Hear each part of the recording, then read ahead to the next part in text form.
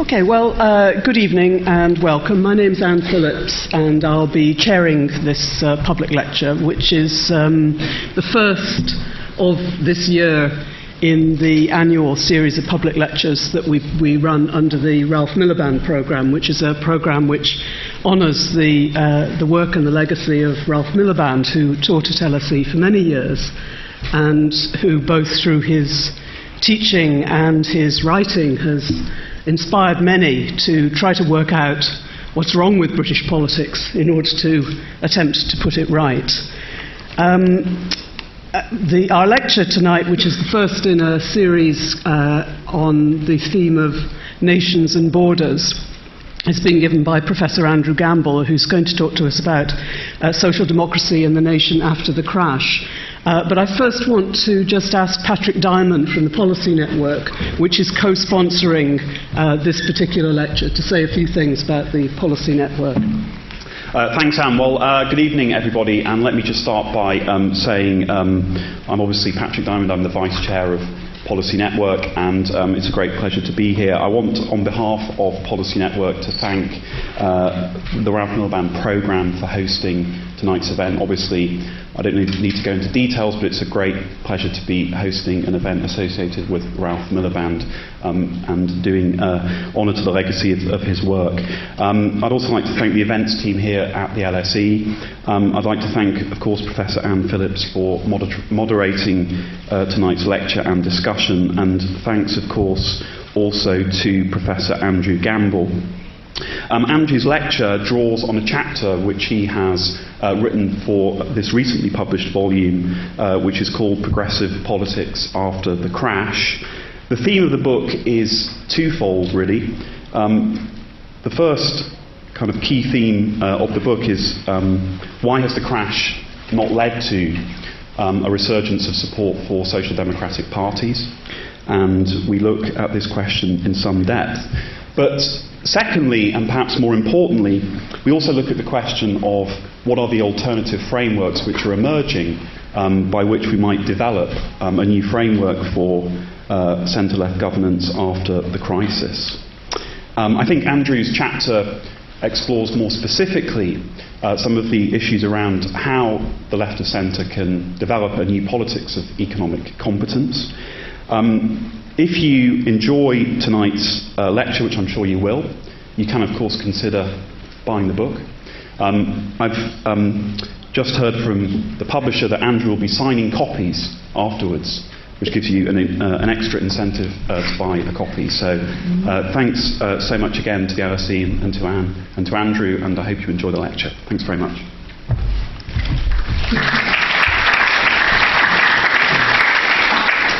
Thank you very much, Patrick. So just before I ask Andrew to start his lecture, just to say a few things about him. Andrew Gamble is Professor of Politics at the University of Cambridge.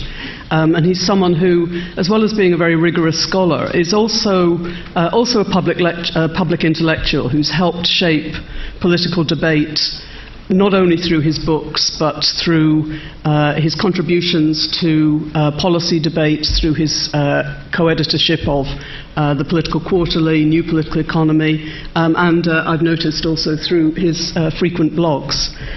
His many books include Between Europe and America, The Future of British Politics, The Spectre at the Feast, Capitalist Crisis, and The Politics of Recession. And I gather he's currently working on a book which has the rather gloomy title of Crisis Without End. I think one recurrent characteristic of Andrew's writings is that he's someone who very much thinks that the political cannot be understood except within the context of the economy, but also that a great deal of what we understand as economics and economic policy needs itself to be understood as political. His analyses are always perceptive, and I think tonight's lecture will be no exception. So just something briefly on the structure. Andrew's going to talk for about 45 minutes.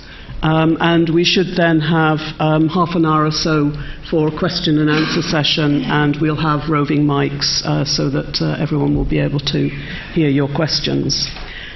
So with no further ado, if I can just invite Professor Andrew Gamble to give his lecture.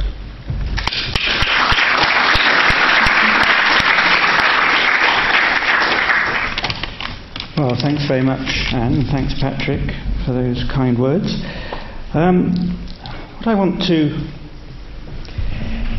This is a Ralph Miliband lecture, and I thought we couldn't really let the moment pass without saying something about Ralph Miliband, who has been in the news recently in ways which I'm sure he could never have imagined or expected. He was presented as a man who hated Britain, and there was much talk in the Daily Mail about the evil legacy of Marxism. And what we saw in this treatment of Ralph Miliband in the Daily Mail was the elision of Soviet communism, Marxism, socialism, indeed almost all centre-left ideas. And even the proposal of Ed Miliband at the Labour Party conference to freeze the price of gas for 15 months seemed to get rolled up in this catalogue of infamy, the return of Red Ed. It reminded me of a much earlier episode after the Paris Commune. Karl Marx, who up till then almost nobody in Europe had heard of, he became briefly notorious in some of the press as the Red Doctor. And there was a prominent Liberal MP who went to see Marx in London, and I'm not quite sure what they talked about. Probably he had to endure a long lecture on Russian ground rent. But what the Liberal MP came away and said was afterwards, he said, well, whatever else happens, it won't be Dr. Marx who turns Europe upside down. And it's one of the ironies of this whole Daily Mail affair and the attack upon Ralph Miliband that Marx himself was, as a young man, was a radical journalist in the 1840s when he was editor of the Neue Rheinische Zeitung. And he used to rail against the state, the Prussian state, and against the censorship. So Paul Dacre should perhaps dig out some of those early, some of Marx's defence of a free press and publish them against the iniquities of Leveson. I think the important point about Ralph Miliband was that he was never a supporter of totalitarianism. One of the best, the pieces I most enjoyed actually written about the whole affair was actually by Peter Hitchens in the Mail, in which Peter Hitchens, who himself made a journey from Marxism to where he is now, he described it as conservative, patriotic and Christian, but he, in the piece on Ralph Miliband, he did point out that actually there was no substance in the charges which had been laid against him in the Daily Mail. And it's a wider point, though. It's that for someone like Ralph Miliband, socialism had to be democratic, or it wasn't socialism. That was the whole basis of his politics, and the context of that was one of the big debates of the 20th century, which began with the question of whether capitalism was compatible with democracy, and it ended with the question of whether socialism was compatible with democracy. We know a lot about the second part of that debate. We're not so familiar now with the first part, but it was a very real debate, and that was the context in which the young Ralph Miliband grew up. So if the headline in the Daily Mail had read "The Man Who Hated Capitalism," it would perhaps have been a little more accurate and might have passed without comment. But the point is that Miliband didn't attack Britain or democracy. What he did attack was capitalism, and he belonged to that generation which feared that democracy was in danger of being destroyed. And as one or two people have rather disobligingly pointed out, the Daily Mail does know a thing or two about this, because the first Lord Rothermere famously published that headline in the Daily Mail, "Hurrah for the Black Shirts," in 1934. That's been known for a very long time. Something I wasn't actually aware of until Simon Sharma pointed it out in the Financial Times, was that there are these new files which were placed in the National Archive in 2005, files from the British Secret Service, which have been kept secret up till now, which reveal that in 1938, Viscount Rothermere, Lord Rothermere, I should say, flew to Berlin to congratulate Hitler on the invasion of the Sudetenland and urge him to invade Romania. So, was Lord Rothermere a man who hated Britain? Well, no. He just had a very different vision of what Britain should be and who its friends should be. And that's one of the problems with nationalism. There isn't just one way to love your nation. A lot has been made about how could Ralph Miliband be someone who hated Britain, given his war service, given his residence. But I say, much more, actually more important than those things, just look at his writings. He wrote almost exclusively about Britain and British politics. And he engaged in British politics. He, in the 1980s, he used to tramp the country with Tony Benn, addressing lots of strange rallies up and down the land. And he also founded the Socialist Register, which is celebrating its 50th anniversary this year. But for the Daily Mail, it's the fact that Ralph Miliband was a socialist, which means that he has nothing to do with Britain, that socialism is the attempt to treat socialism as an alien creed, as not British. And indeed, of course, the Daily Mail is not very keen on liberalism either. And it's this slide, this stopping point between mild forms of social democracy and Soviet totalitarianism and all points in between, which is part of the eclipse of socialism which we have been living through in the last 20 or 30 years. And it's easy to forget now what a powerful rising movement socialism used to be. Friedrich Hayek believed that the socialist century began in 1848 and ended in 1948, and that since then the tide has been flowing away from it. And certainly in 1989 and 1991, when communism collapsed in Eastern Europe and the Cold War ended, there was much talk about the rebirth, the revival of liberalism and the triumph of capitalism and democracy.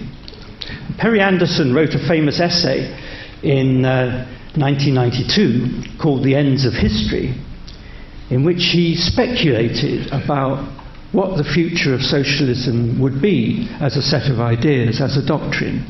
And he suggested four possibilities, four ends of history. The first was oblivion, that socialism could just disappear without trace, leaving no lasting legacy, just becoming a historical curiosity. Or he suggested it might be transvaluation. It might, after a long interval, it might take on a new form and in a new context. Or it might be the case that socialism would be subject to mutation, that there'd be no break in continuity, but socialism would adapt and there would be incremental change and it would gradually move into something else. Or finally, the final possibility that Anderson suggested was redemption, that as liberalism before it, there might at some point, in different circumstances, in a different context, be rebirth of its ideas. He didn't hold out much hope for the latter, but what he did say was that he thought at the very least it would need a new world crisis to make socialism relevant again. And of course in 2008 a new world crisis did erupt, a world crisis which in its scale, the only other episode which matches it is the 1930s, although fortunately it hasn't had as yet the consequences which the 1930s crisis had. And yet in the midst of this crisis, we're 5 years now into this crisis, there are few signs of a return or rebirth of socialism. Indeed, the centre-left, all forms of it, seem to be hovering between mutation and transvaluation, in Anderson's terms, and flirting at times with oblivion. Socialism still has much to say about social justice, about human rights and public services, but it no longer has very much to say about capitalism. And that's a weakness, a real weakness, when the world economy is in, and the Western economies in particular, are in such trouble. Now, why did socialism decline from its heyday? The two traditional explanations. The first one is that it underestimated nationalism. Marx and Engels famously wrote, "The workers have no country, you cannot take from them what they have not got." But that idea that socialism has nothing to do with nationalism may have been true of some 19th century radical exiles. But social democratic movements, which after all have been so important in the history of socialism in the 20th century, social democratic movements have been intensely national, with their emphasis on national community, the national economy, national protection. Just think of the National Health Service. So many of the symbols of social democracy have been national. And the criticism has often been that social democracy has been too national, not insufficiently national, too national, not international enough. The second familiar criticism is that socialists misunderstood capitalism by putting such emphasis on the idea of replacing capitalism with an entirely different system. Colin Crouch, in his new book, writes that is now a thing of the past. Capitalism now is recognized by socialists as the only complex system known to us that can provide an efficient and innovative economy. And yet, whilst I broadly agree with that statement, I think it's also a mistake to think that the left had in the past just one simple view of capitalism. The left was always very ambivalent about capitalism. You find that in Karl Marx, you find it in Ralph Miliband. It's why even a label like the man who hated capitalism would be wrong about Ralph Miliband. It would certainly be wrong about about Marx. Marx certainly hated the oppression, the poverty, the suffering that was associated with capitalism. But he also applauded the progressive character of capitalism, its ability to increase wealth, develop new technologies, to spread itself across the world, to create the material foundations for a different kind of society. So that Marx was an enthusiast for the achievements of capitalism, even if he deplored some of the social arrangements and the power relationships which capitalism fostered. And I think there's a different way of setting up the problem which confronts the left and centre-left. And that is that we need to think about, in thinking about the basic problems of modern politics, we need to think about the two great drivers of the modern world. On the one hand, the forces making for economic globalization, for an integrated world economy, for interdependence and interconnectedness, the flowing of goods and people and investment and finance across borders, the movement towards one world, which has been underway, sometimes unevenly and sometimes with interruptions, in the last 2 centuries. And on the other hand, the other great driver, the international state system, with its national jurisdictions and its national communities, national identities, national legitimacies. And these two very different organizing principles of our modern world are also what modern politics has to come to terms with. The centre-left has to find ways of an effective politics for both of these two spheres. And so too, of course, does the centre-right. It's just that in recent time, the centre-right has often seemed more agile at finding ways to combine these two than has the centre-left. And part of that is clearly because some of the frameworks which the left and centre-left used to use are no longer relevant or accurate. One of these is about class. That not all the assumptions about class are incorrect or wrong today, but some of them certainly are. And one of them, which Eric Hobsbawm picked out many years ago now, that the assumption that there was some kind of inevitability about the triumph of labour movements in Western Europe and other advanced economies, that, Hobsbawm argued, could no longer be sustained. And yet that assumption that somehow mass unions and mass political parties were an unstoppable combination which would power the left to supremacy in national politics, that the combination of universal suffrage, once that had been won, and the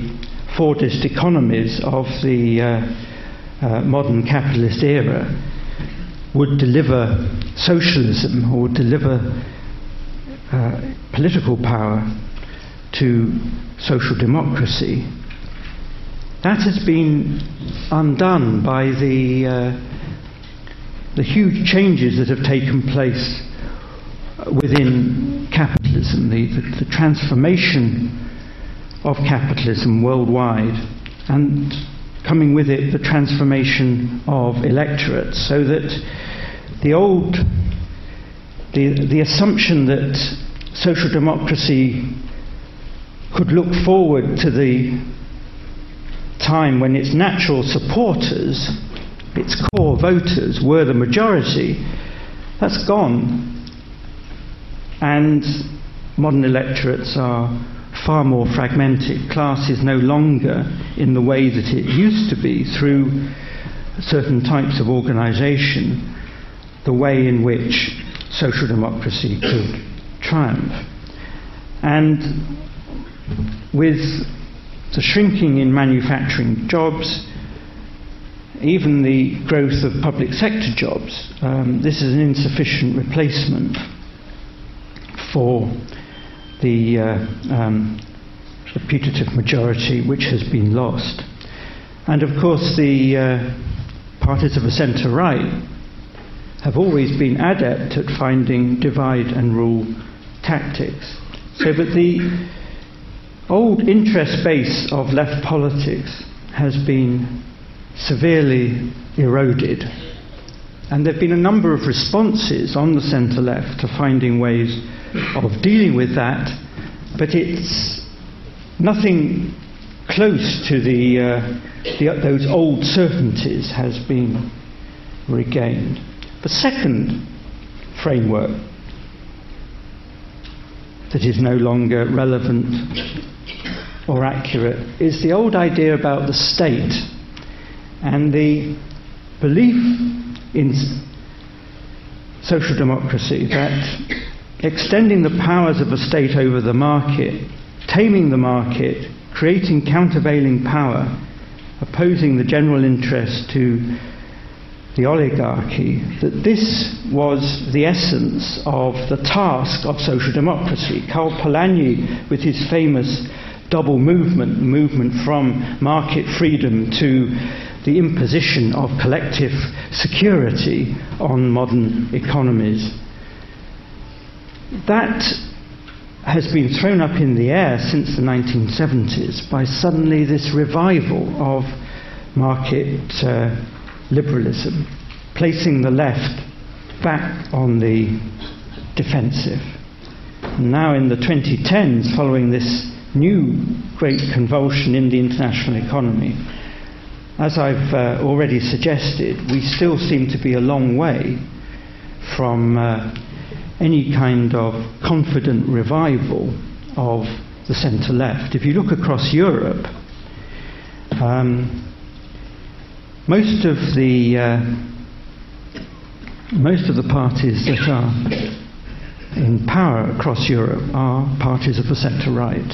And although there have been some successes of the centre-left, predominantly this period since the 2008 crash has been ones in which centre-left incumbent governments have been ousted or have not managed to oust the centre-right incumbents, and it's been the tide has flowed towards the centre-right. There's one or two exceptions to that, but that's the predominant pattern. So that we've had 30 years of economic liberalisation, and some people were expecting that now we might be seeing the beginnings of the reimposition of collective control. But there's clearly another possibility in what we're living through, and that is that actually we haven't reached the terminus of this process of economic liberalisation,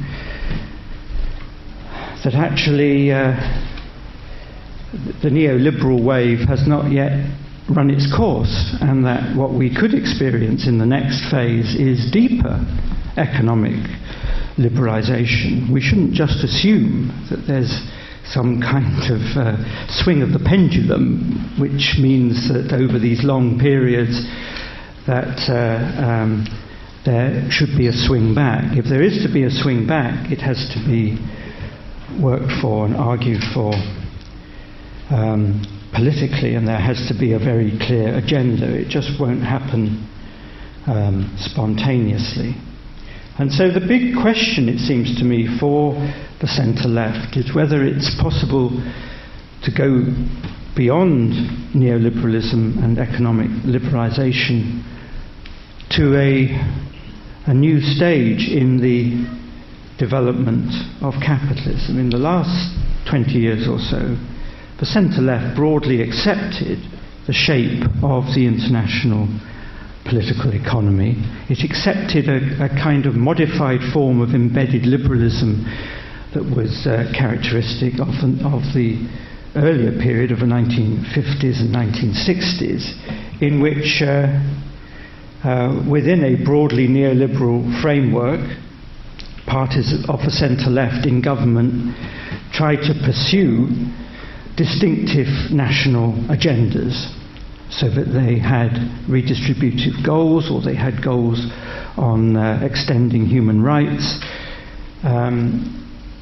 goals on managing their societies in a different way, but they did not seek to change the basic relationships which had been established in the 1970s and 80s of national economies with the international economy. And yet the increasing integration of markets, which we've seen over the last 20 or 30 years, has also required increasing transnational governments. But finding that transnational governance has become extremely difficult, and it's become particularly difficult in this period since the crash. International negotiations are characterized much more by deadlocks than by agreements. And in many areas, the world is in danger of sliding back into a much more fragmented set of relationships. It's true that the penalties for leaving the international market system are now even greater than they used to be in the past, so that despite the pressure which some countries have been placed under, a country like Greece, for instance, Greece is still within the international market system, despite all the problems that some countries have experienced and the imposition of austerity programs and the level to which unemployment has gone, the amount of poverty and so forth. No country has yet broken with the international market system. So to that extent, the transnational governance arrangements are still holding, but they're under fantastic pressure. And the question is whether, without some revival of the international economy, and not a short-lived recovery, but a long, sustained recovery, whether it's going to be possible to hold in place many of the transnational governance arrangements that were achieved in the past. And the problem for the centre-left is that the politics of the centre-left is very firmly based on the idea that international cooperation is needed and underpins domestic prosperity. National self-sufficiency is not at all appealing as a governing strategy. But then the question is, how is it possible to move towards a reformed international market system which can take account of the changed balance of power within the international economy and actually reach serious agreements on things like trade and climate change and other areas where currently there is deadlock. Nobody supposes that at the moment that there is any prospect of global governance in the sense of substantive policy at the global level actually succeeding. But the task is rather different. The task is how to preserve and reform international rules which are fairer for the whole international community, at the same time allowing nation states the autonomy which they need to pursue their own trade-offs at the national level. And the alternative, if those sorts of international deals cannot be made to work, The alternative is still a slide into national controls, various sorts of protectionism, bilateralism, all of which will heighten the risk of conflicts between states. It seems to me it would be very foolish to be complacent about the situation that we're in. We have by no means come through this crisis yet. We have by no means ensured the basis for new prosperity. And the great risk is that electorates will grow impatient with elites which are incapable of delivering improvements in living standards, and instead appear to be locked in interminable negotiations with other elites. So the risk of populist rebellion spreading, not just in Europe but elsewhere. We see a populist rebellion at the moment in the United States itself. All of this reminds us of the importance of the nation, of national politics, that the condition for a successful politics of the international economy has also to be rooted in a successful politics of the nation. And we need to find new ways to engage with the politics of crisis and austerity. The centre-right, as I've already mentioned, has been highly successful very often in its discourse in bringing together a defence of a nation state at the same time as a defence of free markets, and of presenting the public household as if it were a private household. The left desperately needs a new imagination about the public household, the common management of the nation's affairs. So, what we have at the present time is this very strong resilience of neoliberalism.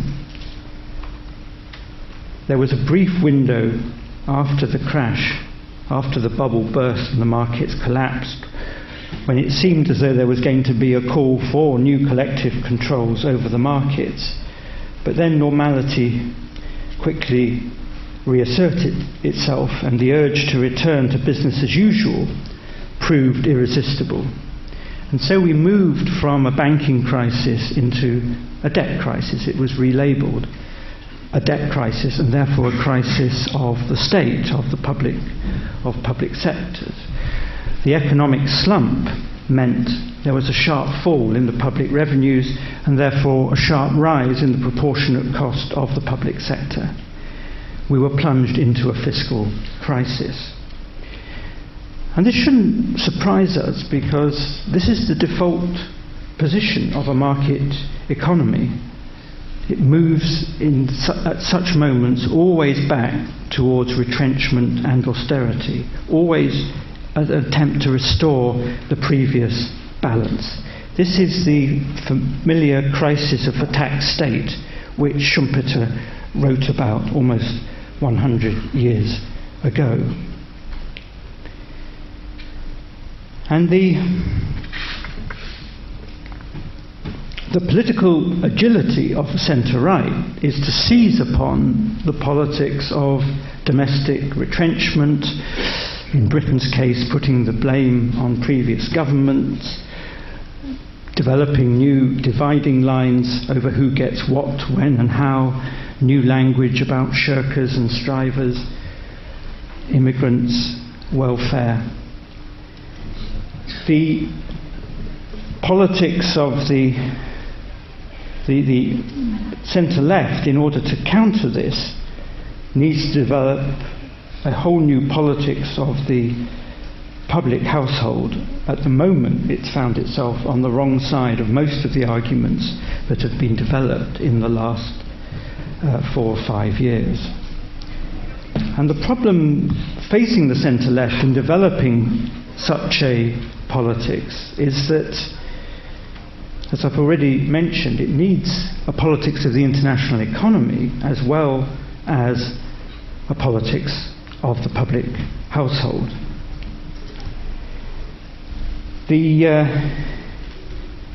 centre-left has accepted the logic, it's given up the attempt to try and create a relatively self-contained national economy. But in the course of doing that, it also abandoned many policy levers which can provide the economic security for its citizens. So that you only have to think of immigration and the effect on working class communities, and then the ease with which the centre-left comes to be identified with the liberal cosmopolitan elite. And again, another dividing line is created in our domestic politics.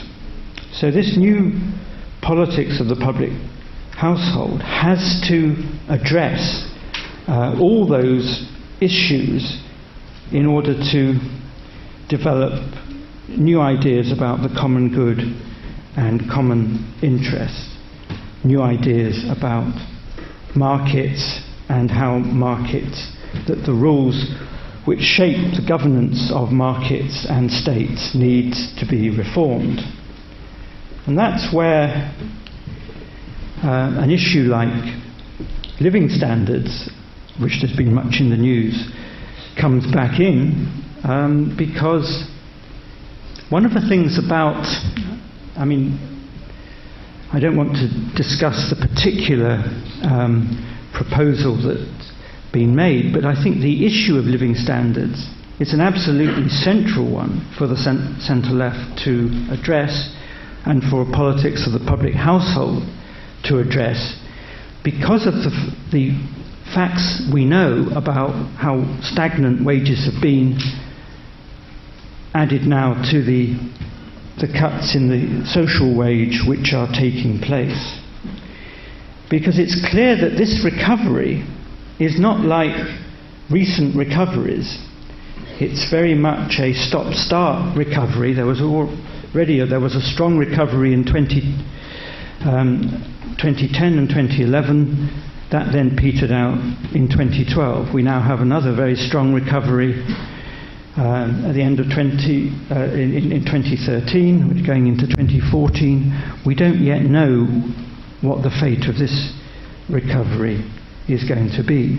But suppose some of the economic pessimists are right, and that there's going to be very limited growth of living standards, even if Western economies recover.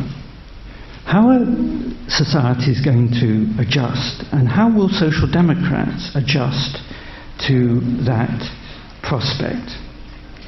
There is a sense that our political economy, some of the basic elements of our political economy, may be changing.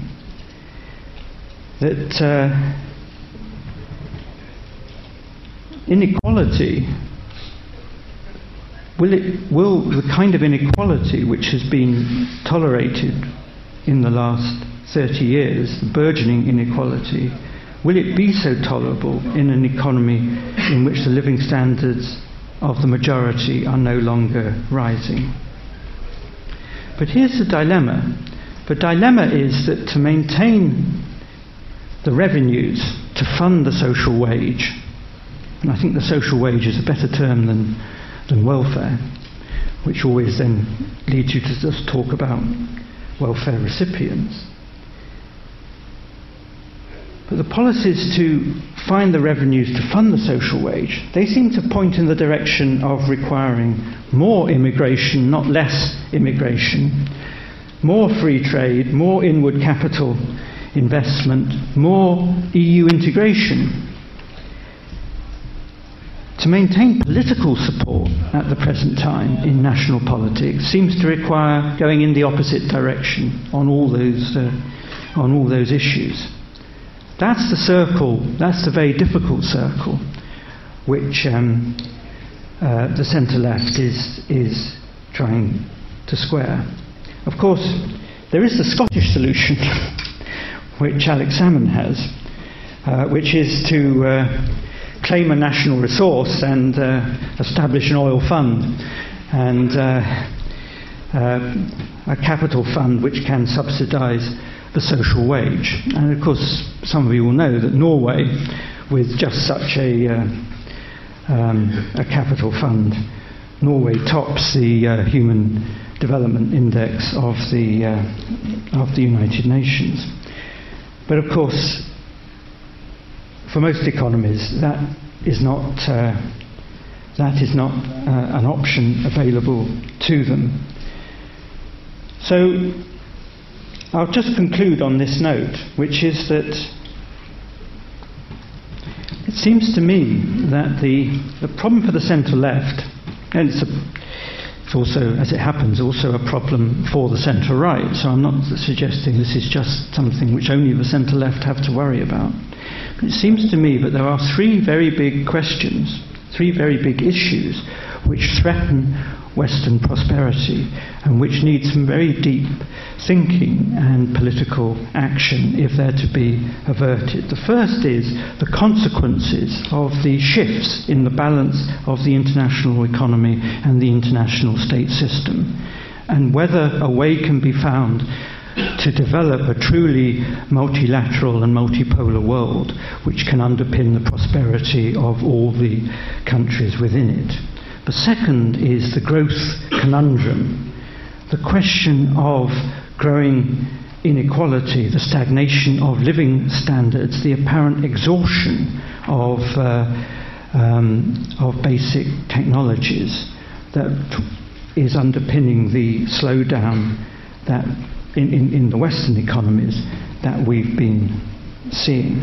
And finally, the third problem is the democratic disconnect, which has many features, but one of the most serious, and which nobody is finding any real way at the moment of addressing, is the disconnect between political elites and citizens. And this now has so many manifestations, and I fear has a very long way to run.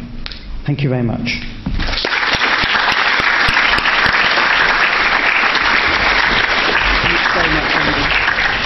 Well, thank you very much, Andrew. We have three roving mics, one on this side, one on this side, and one upstairs as well.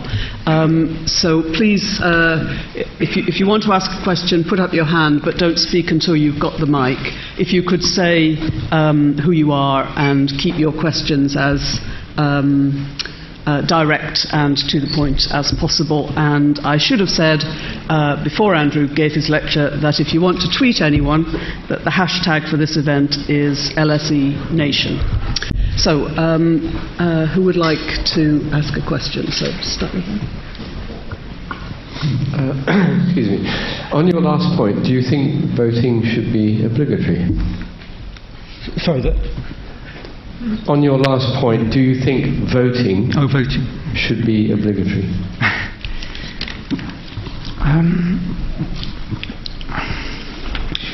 I have actually, it's funny you asked that question because I have actually been thinking quite a lot about this issue. It wasn't something I thought of thinking about, but it was a student, an undergraduate student actually, who wants to write an essay on exactly that question. Why did some democracies have compulsory voting, and why do others not? And why do national democracies think it's right to compel their citizens to do certain things, like conscript them to fight in wars and so on, but don't think it's right to compel them to vote, even if you supplied a box at the bottom saying none of the above, so that people could say that they didn't want to vote for any of the parties. It is interesting. Australia introduced compulsory voting in the 1920s after a general election in which voting plunged to a very low level, and they were very concerned about the consequences of that. And they've kept a compulsory voting system ever since, so that it does seem to me that we have got to find ways of revitalising democracy.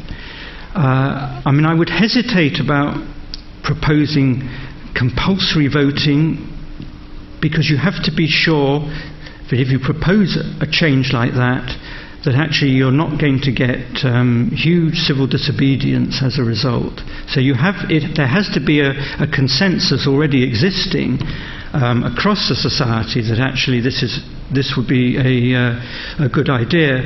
But I think there's lots of other ways. I mean, other ways of just making sure that everybody that wants to vote is able to vote, is registered to vote. The kind of thing that goes on in so many democracies, where people are actually discouraged in various ways from voting. In some countries there's even suppression of people's ability to register. So for me the critical first step is to make sure that everybody that wants to participate in democratic politics is able to do so. Otherwise, I do fear that we face declining interest, declining participation.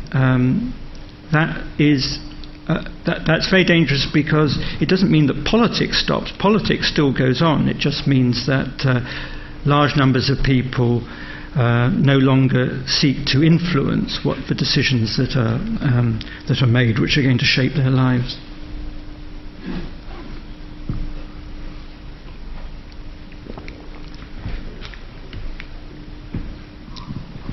So one up there at the top. I'm Caroline Welch. I'm an ordinary citizen. You don't mention something that occurs to me. Correct me if I'm wrong. There doesn't seem to be a shortage of wealth. Looking around, certainly in London, at the price of some properties, looking at some of the sort of expenses that people are able to make in terms, dare I say, yachts and things like that, and looking at the general figures, there doesn't seem to be really a difficulty. It seems to me to be not a problem of absolute funding wealth, whatever you want to call it. It seems to me to be a distributional problem.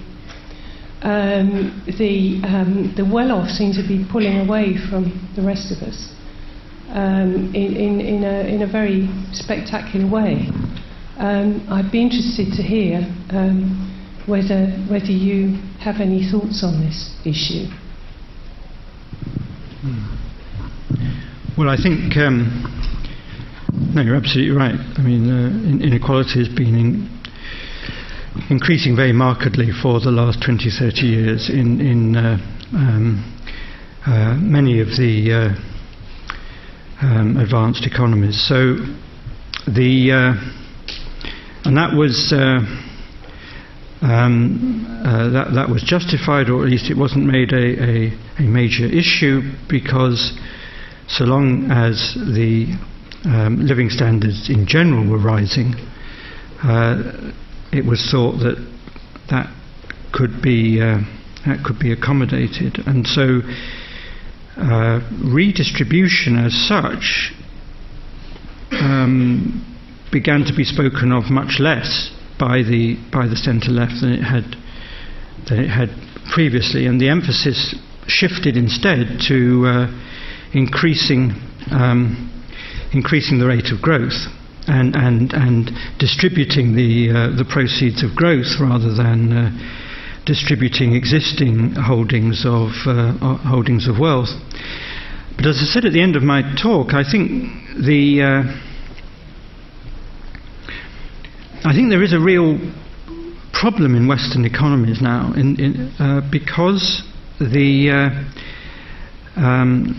signs of this slowdown in the growth of living standards, we've become particularly aware of it since the crash in 2008.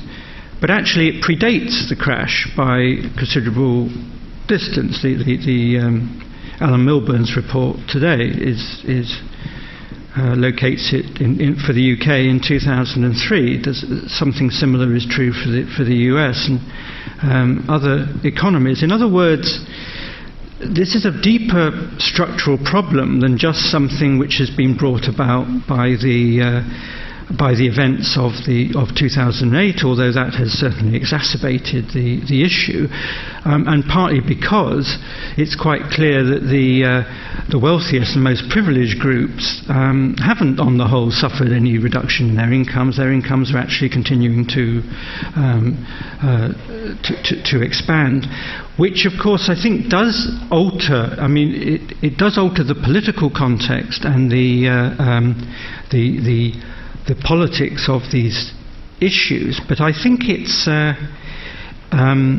more than just talking about going back to a zero-sum kind of politics. There has actually to be a much more clear-eyed addressing of the problems of how do you achieve fairness in a society in which inequality is continuing to increase and the living standards of the majority are not rising.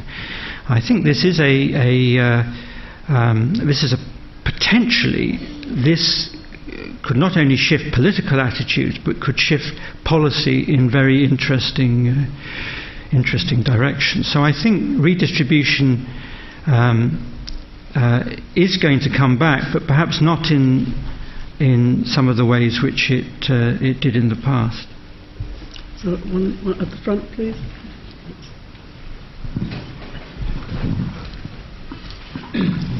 Thanks, Andrew. Robert Wade. I wondered to what extent you think that reform of political party financing is a central element in making democracies more responsive to, let's say, the median voter preferences rather than to the preferences of the wealthy. To what extent do you think that's a critical issue, and to what extent do you think that there are ways of actually reforming political party finance in that way? Given, for example, the fate of the report of the Committee on Standards in Public Life in the UK, November 2011.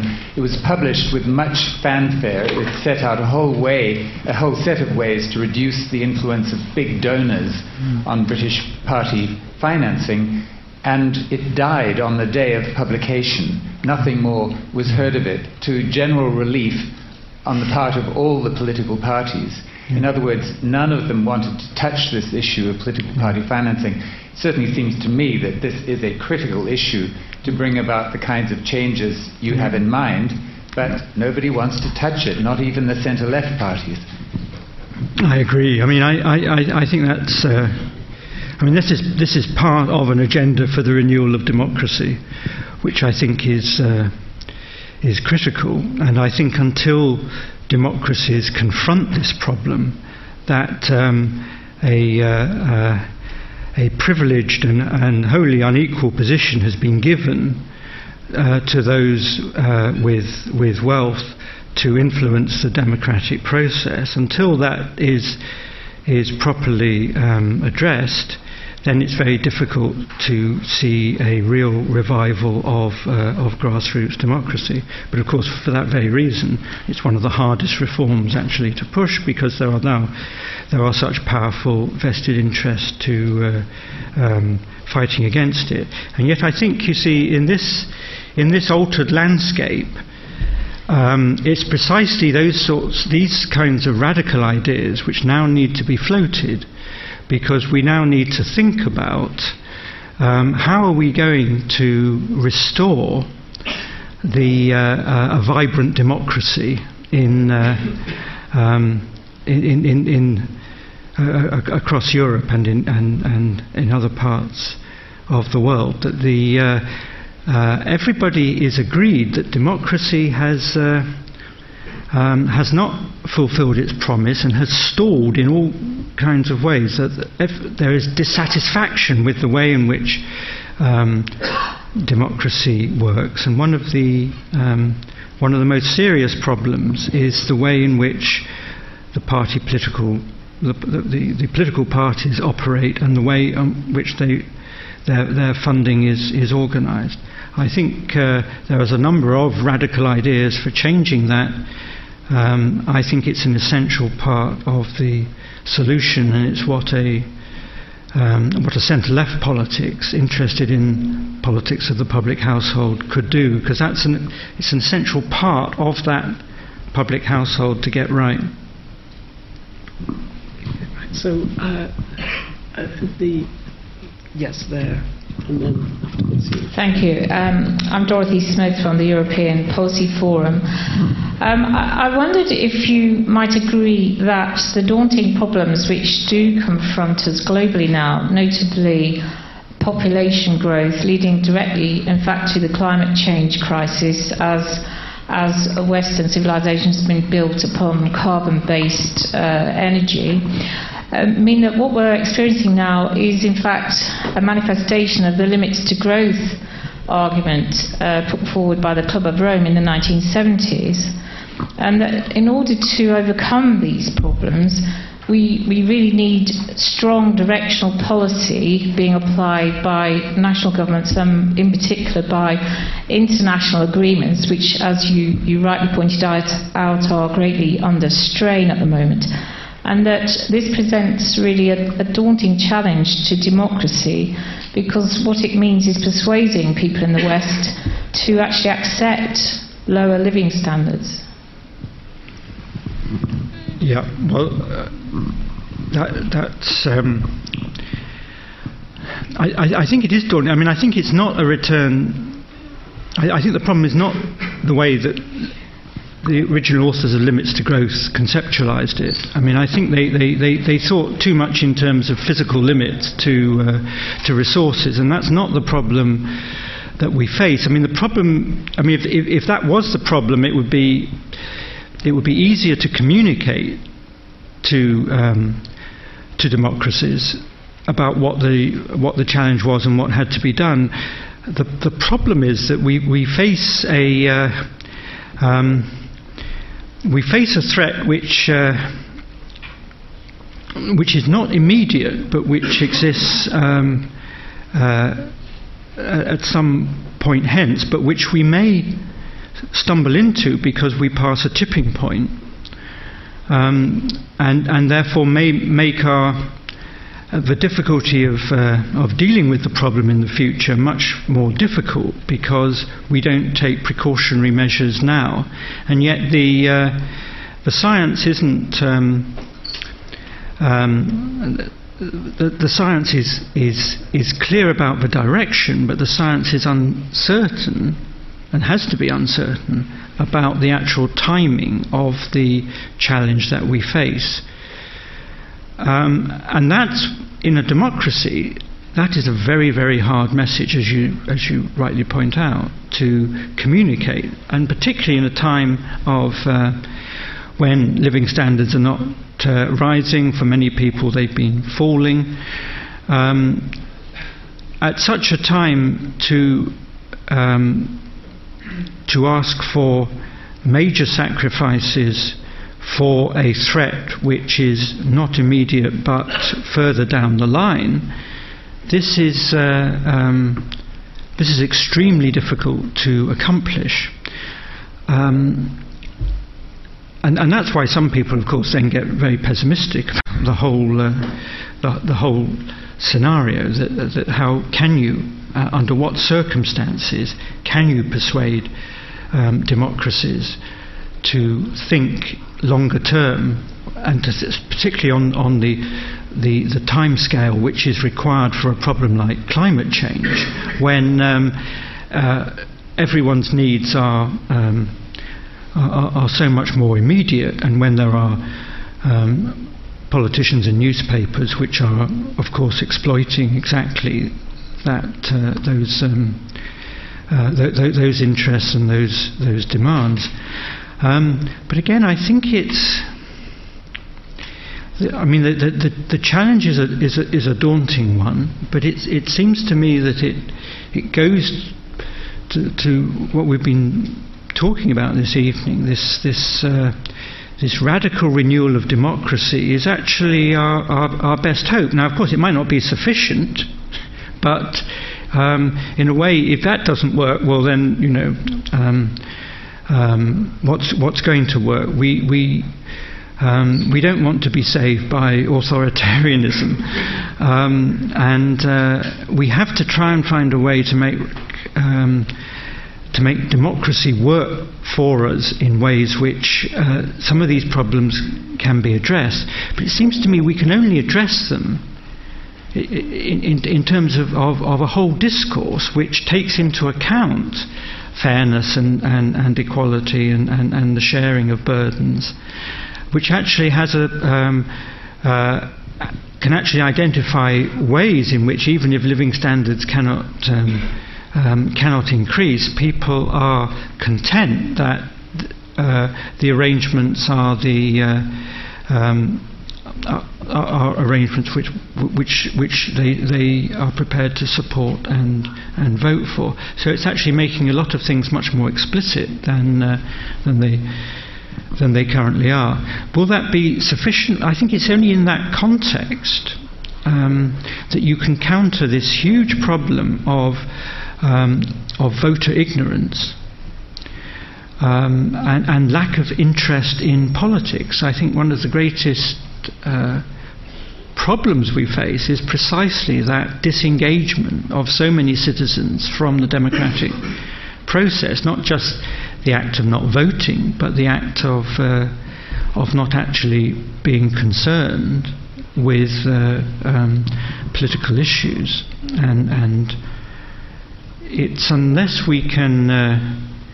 those can be changed, otherwise we're always relying on political elites. And for the reasons I said at the end of the lecture, our problem is that the disconnect between political elites and national electorates is growing dangerously wide. We see it in so many different forums, and we see the increasing attraction of simple populist messages which take advantage of this divide.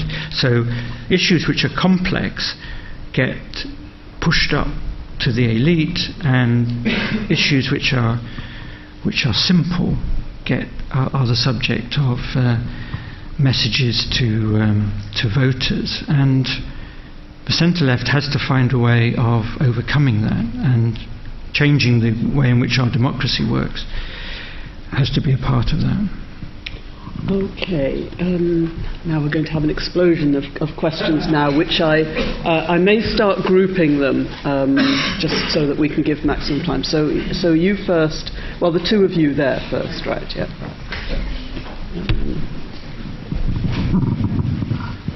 Hi, I'm Richard Lomax. I was thinking about the vocabulary of the left, which is really being purloined by the right. People like Orwell, the notion of a property-owning democracy, which really goes back to the Chartists, and even terminology like the withering away of the state, which was trumpeted at one stage by Keith Joseph. I wonder the extent to which we're really failing to recognize that the adoption of that vocabulary by the right represents a long-term triumph of ours, and whether we might do something to try to recover that vocabulary as ours. Okay, so don't answer that until the second question. Hello, I'm Erin Saltman from UCL, just up the road. I had a point and perhaps a question about this idea of the disconnect between political elite and parties and the average citizen, and perhaps the misconstruing of the term populism as something that has perhaps been hijacked or utilized more efficiently by more radical and often right-wing entities, and the idea that perhaps the vehicle for connecting the people with the elite that used to be there, such as unions or other connecting devices, don't exist as much as they used to. And I'm wondering why the center-left or other mainstream political parties aren't utilizing more grassroots populist tactics or connecting themselves with intermediate vehicles to connect the people, because it's not perhaps just people disconnecting from politics. People are still politicized, but it becomes on a localized or more tangible level, and it's perhaps the failure of political parties or the political elite to not utilize the vehicles available to them or re-hijack the populist tendencies to reconnect people to mainstream or more complex ideas. Okay. So the language of the left. Yeah, I think that's a really interesting question, actually. I think we're all dissatisfied with political language these days. That it's this problem that so often terms get emptied of meaning, and terms get used in so many different ways and appropriated by so many different groups that it becomes very hard to rely on particular meanings. So, and I think you're right that so much of the language of modern politics was contributed from the left and the centre-left, and a lot of it has been pilfered and used in ways which it was never intended to be used, and so forth. But I think this is now a condition of the world which we're in, which is not going to change, but it means that we have to find new and more creative ways of reclaiming certain terms and creating new frameworks of meaning. And I think we shouldn't be afraid of that. I mean, I think it seems to me, to give you just one example, it seems to me absolutely no reason why we should give up the word socialism. The attempt to give a particular definition to socialism, so it only means one thing, is obviously completely false to the whole history of socialism and socialist ideas, and yet to read some publications, that is precisely the attempt that is being made, so that socialism is turned into a pejorative term. And I think there are other examples like that where actually we should just be prepared to. Of course, there would be limits to this. Some terms I wouldn't propose to rehabilitate, but I do think there is a lot of room for creative thinking of the left about how we use language and how we create our own meanings and refuse to allow meanings which come from elsewhere to be imposed upon things that we want to talk about. So I think that's a basic part of political practice. And the point about populism and grassroots movements, I think that's very interesting too, because and of course it's absolutely right that and it's one of the more hopeful things in our contemporary politics, that but a lot of people who don't participate in formal party politics are nevertheless very engaged in other kinds of politics, other kinds of grassroots politics and social movements and political movements. And there are new ways which people have for communicating with one another and linking up and so forth. So that as to why mainstream political parties do not pay more attention to this, well, they talk a lot about wanting to engage more and utilising this, and we've seen one or two examples of it. It does seem, I'm not quite sure what the obstacle is, but there certainly is an obstacle to parties really remaking themselves in a very substantial way. But I'm absolutely sure that the that a political party in the future which does manage to transform itself in this way and actually take full advantage of these new energies and these new forms of organisation, such a party could be formidable, particularly if it's allied to some of the other things we've been talking about. Robert talked about the changing party finance and things of that kind. I mean, it's actually it is about trying to get energy back into politics. At the moment, the way our politics is organised often seems to drain energy out of the population, out of the citizens. And what we need is ways of putting, of channeling that energy into ways that can actually change our politics. So, in many ways, this is it's an old-fashioned democratic agenda, but actually it's also a very new agenda, which has some very new features about it, and that's what makes it exciting. Okay, so can I have those two on the end there, you and you, yes. And with apologies to everyone else who wants to ask questions, these may be the last two questions because we will have to draw to a close at some point. But, yeah.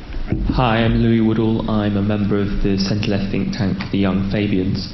It seems to me that the values of the left are the same. So you've got equality, solidarity, freedom from unemployment, freedom from poverty.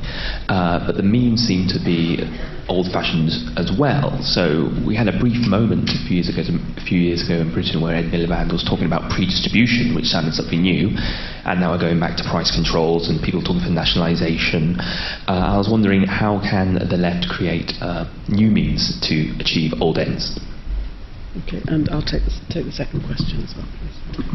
Yeah, thank you. Robin Midlack from the University of Kent. I'm kind of stuck with your remark on the lack of a proper analysis or a plural analysis of the current state of capitalism on the left and the lack of concrete projects to address the living situations of people, which is an accusation that can certainly not be made as much for academia, where we have more plethora of kind of integrated interdisciplinary approaches like your department does and several others.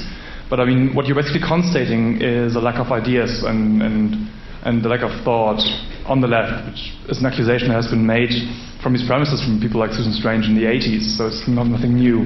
What I'm wondering is there then a different role for academia, which has now integrated more? Coming from Germany, knowing that people like Jürgen Habermas came out publicly against Merkel before the election, what's the role of academics? What's the role of departments? Should we take a more partisan stand, get more involved in public policy, or is that not so much our cup of tea? Yeah. Okay. The new means to achieve old ends. Well, I mean, I think sometimes old means are also quite good. I mean, I don't think we should. That anything needs to be ruled out. I think that I think what's odd is to think that we should that political parties or governments should tie their hands about what is appropriate. What is an appropriate tool to deal with a particular problem? I mean, the most successful governments tend to be those which improvise and which find new ways to deal with problems, and sometimes that's a mix of old methods and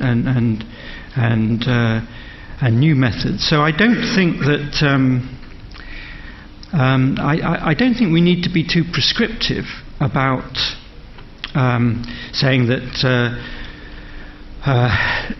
that we can only use certain methods to achieve certain ends. I mean, I think sometimes price controls are a perfectly relevant response to a particular situation. Whether it's wise in the particular case which Ed Miliband proposed it, that's a matter that can be a matter for debate. But the idea that, I mean, you had loads of people immediately come on the media and say this was bad economics, or it was economically illiterate. Well, I mean, within economics there are a huge number of arguments for price controls in certain circumstances. They've been advocated by economists since the year dot to deal with certain problems. So the idea that we have a consensus now where the economic wisdom is that price controls are always and in all circumstances to be resisted is a complete nonsense. And yet that's the attempt of that particular discourse to suggest that price controls have to be ruled out because somehow they're bad economics.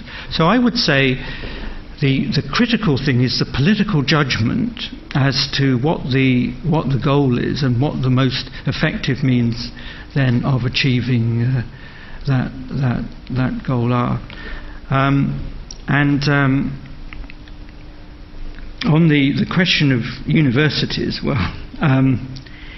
I've always, I mean, there's a place for scholarship and pure research and so on, but I've actually always believed that that teaching in universities is a privilege, and that people that teach in universities should also be prepared to engage as citizens in a wider way in the society. Now, that doesn't mean necessarily that they have to belong to particular political parties or push the line of a particular political party, but I think it does mean they should be prepared to engage in democratic debate and to be prepared to address a range of audiences and to be interested in the quality of debate within their society, and to be prepared, sometimes to be placed in rather awkward situations. I mean, it's quite easy, it seems to me. It's quite easy for academics to retreat into impenetrable discussions within the academy, and which are very often very gratifying and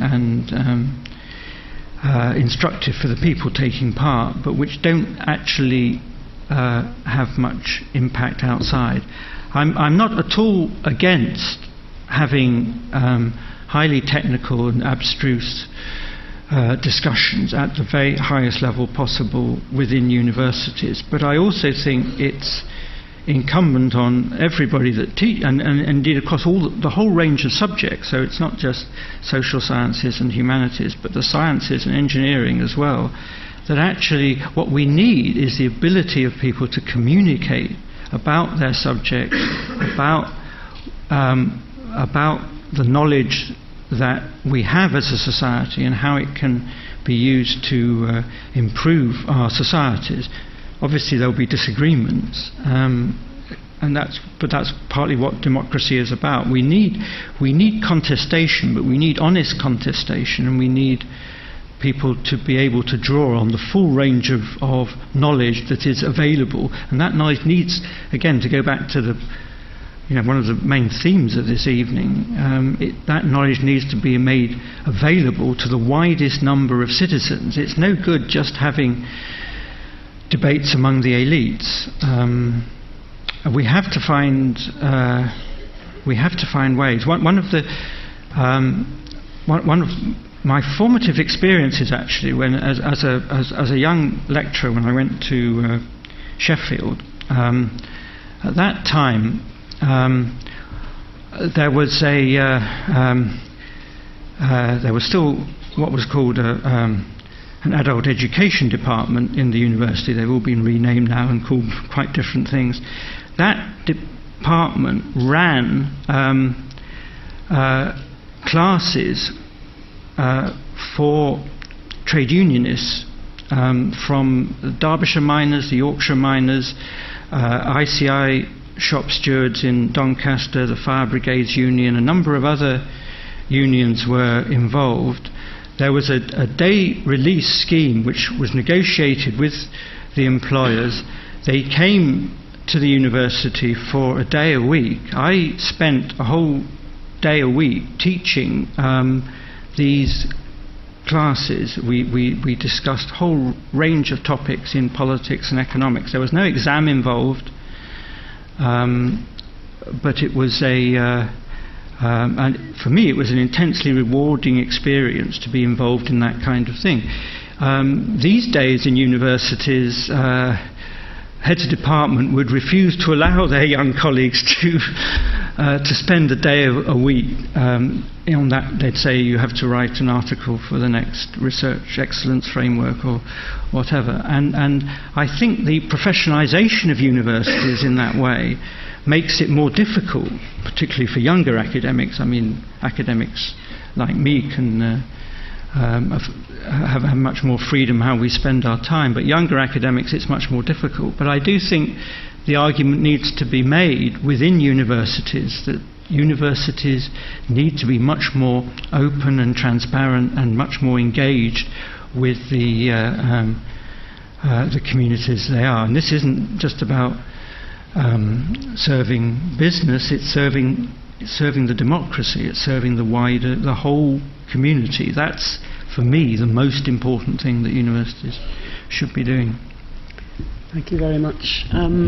So again, apologies to those who also wanted to ask a question, but I think we have to finish there. Just to remind you, Andrew's going to be outside